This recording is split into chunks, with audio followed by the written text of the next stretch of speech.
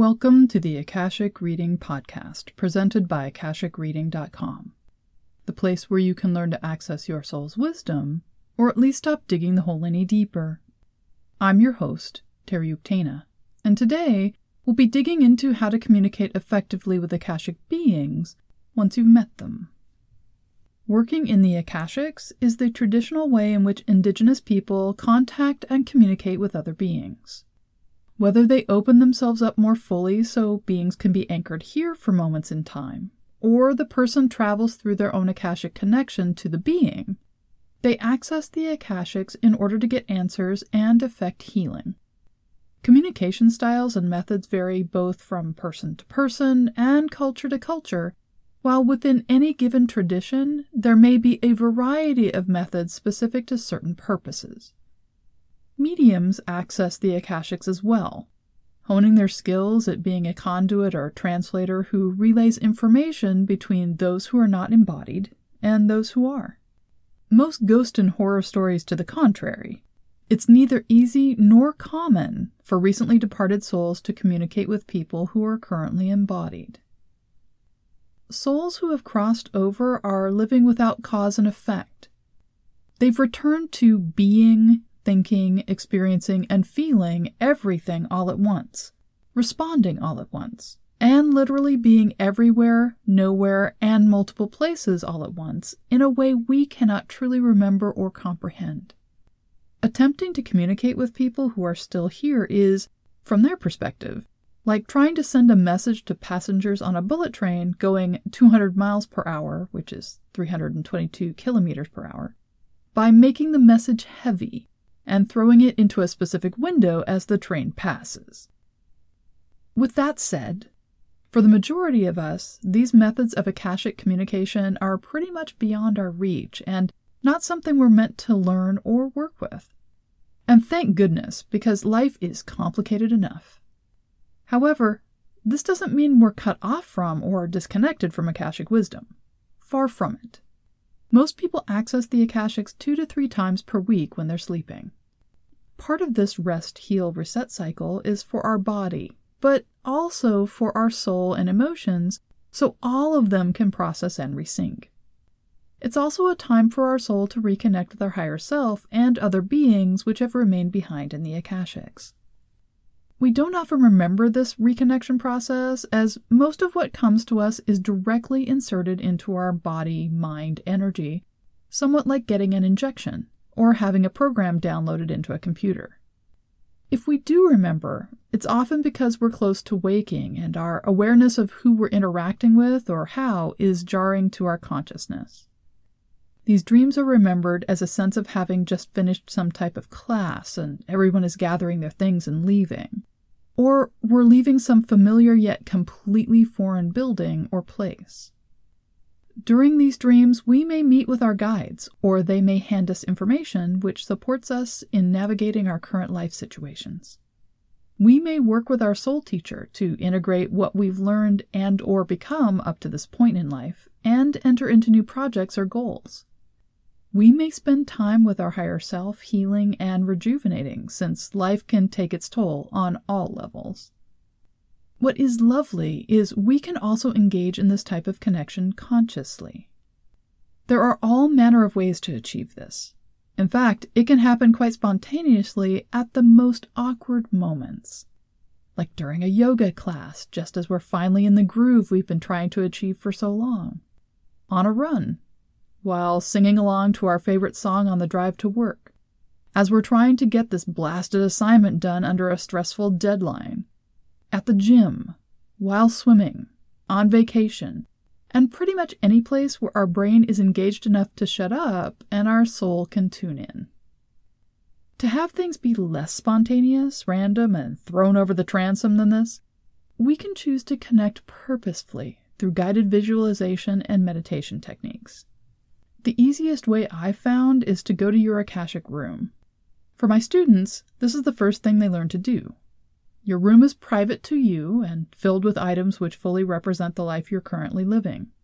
This helps it feel familiar and also creates a comfortable space to interact with others. Some people have other favorite spaces they go to during meditation, and don't realize this is a space in the Akashics which others can visit. As most of us are taught our mind is a closed system and what we're experiencing is just that, our imagination, it can be a revelation to realize a place we thought was something we dreamed up in our heads is real, and others can experience it. When people have spontaneous conscious connection with the Akashics, the experience rarely happens in their Akashic room, but rather in a place relevant to the being or interaction they're meant to be having. It can seem like a fantastical outdoor space, or an alien temple, or part of a fantastical library, or something else entirely. If this is the place you know best and is most comfortable, then this is where you should aim if you're going to start purposely working with the Akashics. No matter how you get there, or where you are in the Akashics, working with beings on the other side has some common features which it's helpful to know about ahead of time. These apply pretty much to everyone there, including loved ones who have crossed over, angels and archangels, guides, totems, wisdom beings, librarians, animal guides, and so on. First is the speak when spoken to rule. While we're taught beings on the other side are eager to talk with us for a number of reasons, either because they're loved ones who miss us or teachers who have an important message, this is rarely the experience people actually have. Most who work in the Akashics experience animals and people who are cryptic because they stare, nod, smile, but don't speak or initiate much of anything. Occasionally, a guide will point or lead us to something, but that's about it. One of the most common questions my students have is, what does this mean? Or, why was so-and-so there? The problem lies in the speak when spoken to rule. In order to honor our free will, to not interfere with the process of our embodied life, and to, in general, honor us as souls, beings don't take the initiative. Unless there's something urgent, we're heading toward imminent danger to ourselves or others, or we've moved so far off our path we're rapidly losing sight of anything connected to it, they'll remain respectful of our choices. They wait to be invited to communicate with us, which is in part where the staring and nodding comes in. No matter what form they're in, since they're actually energy beings and not in bodies, they can communicate with us in our primary language and more fluently than us at times. They just need us to offer the invite. The way to do this is to introduce yourself. Saying, "Hi, I'm," insert your name here, "and I'd love your help," is a great way to start. Think of how you would treat somebody who showed up at a meeting, a work party, or just a plain old party you've thrown. While you may know who the person is, if you don't acknowledge them or in any way indicate what you want or what they're expected to do, things can get awkward quick. Also, this is a monkey see, monkey do situation. If you stand there staring, not saying anything and thinking things at them, then they'll do the same. If you consciously choose to speak the words out loud in the Akashics with your form there, this invites them to do the same. Second is setting the communication level. For a variety of reasons, people come to expect Akashic beings will communicate via fortune cookie one-liners, Zen koans, obscure poetry, word games, and Confucius-like aphorisms. These seem very weighty in the moment, but afterwards we're left with more questions than before, relatively little which can be practically applied to our current situation, and a deep need to know why we're dealing with things in this way right at this moment. Sometimes there's a reason for this, in that there's a lesson we're supposed to work out for ourselves. It's a bit like a spelling bee, where the judge can give only so much information because the purpose is for the person to spell it themselves, and messing it up is as much a part of the process as getting it right. Other times, this is happening because what we're asking is not for answers or support, but for someone else to be responsible for things which are ours to decide, do, or work through. In this case, the communication is a gentle or not so gentle way of explaining, not it. However, it happens just as often that there's no reason for this type of answer other than our expectations. If we expect our guides or angels will speak to us in rhyming octuplets, couch everything in apocalyptic imagery, or be incredibly cryptic like Yoda, then they will be polite and comply. I've seen readers who expected their guides to make pronouncements in King James English or a lost language, and so they do on a regular basis.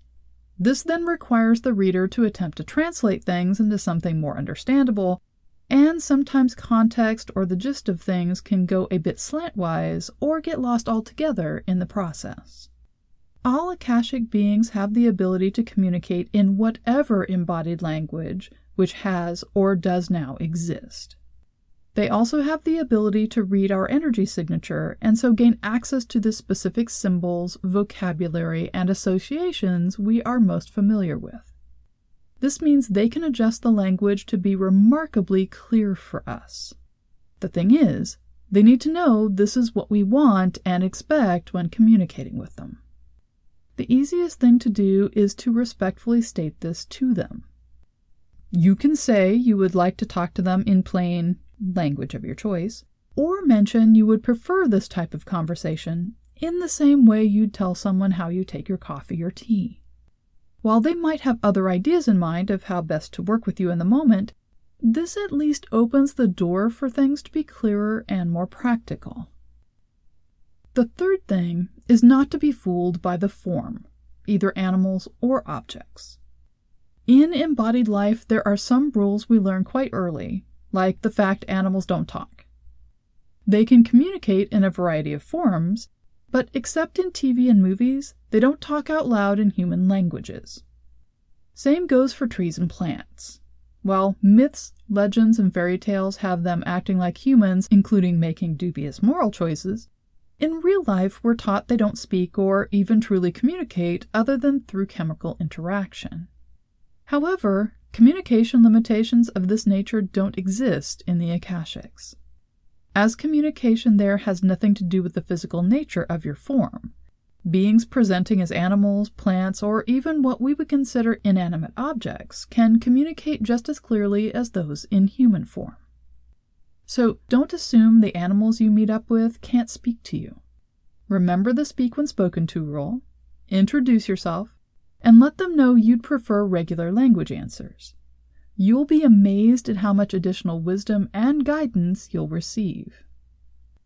For those who want to connect with their guides or other beings in the Akashics and haven't taken my classes, I've created a Meeting Your Guides meditation. I'll put a link to it in the description of this podcast. And that's all the time we have this week. Next week, we'll be talking about past lives and how they can be used as a means to retrieve wisdom and experience in order to solve current problems, as well as heal issues in this embodied life. If you're interested in knowing more, check out my website, akashicreading.com. And if you're enjoying this podcast, please take a minute to show it some love on iTunes. Your comments are also appreciated. Thanks. Bye.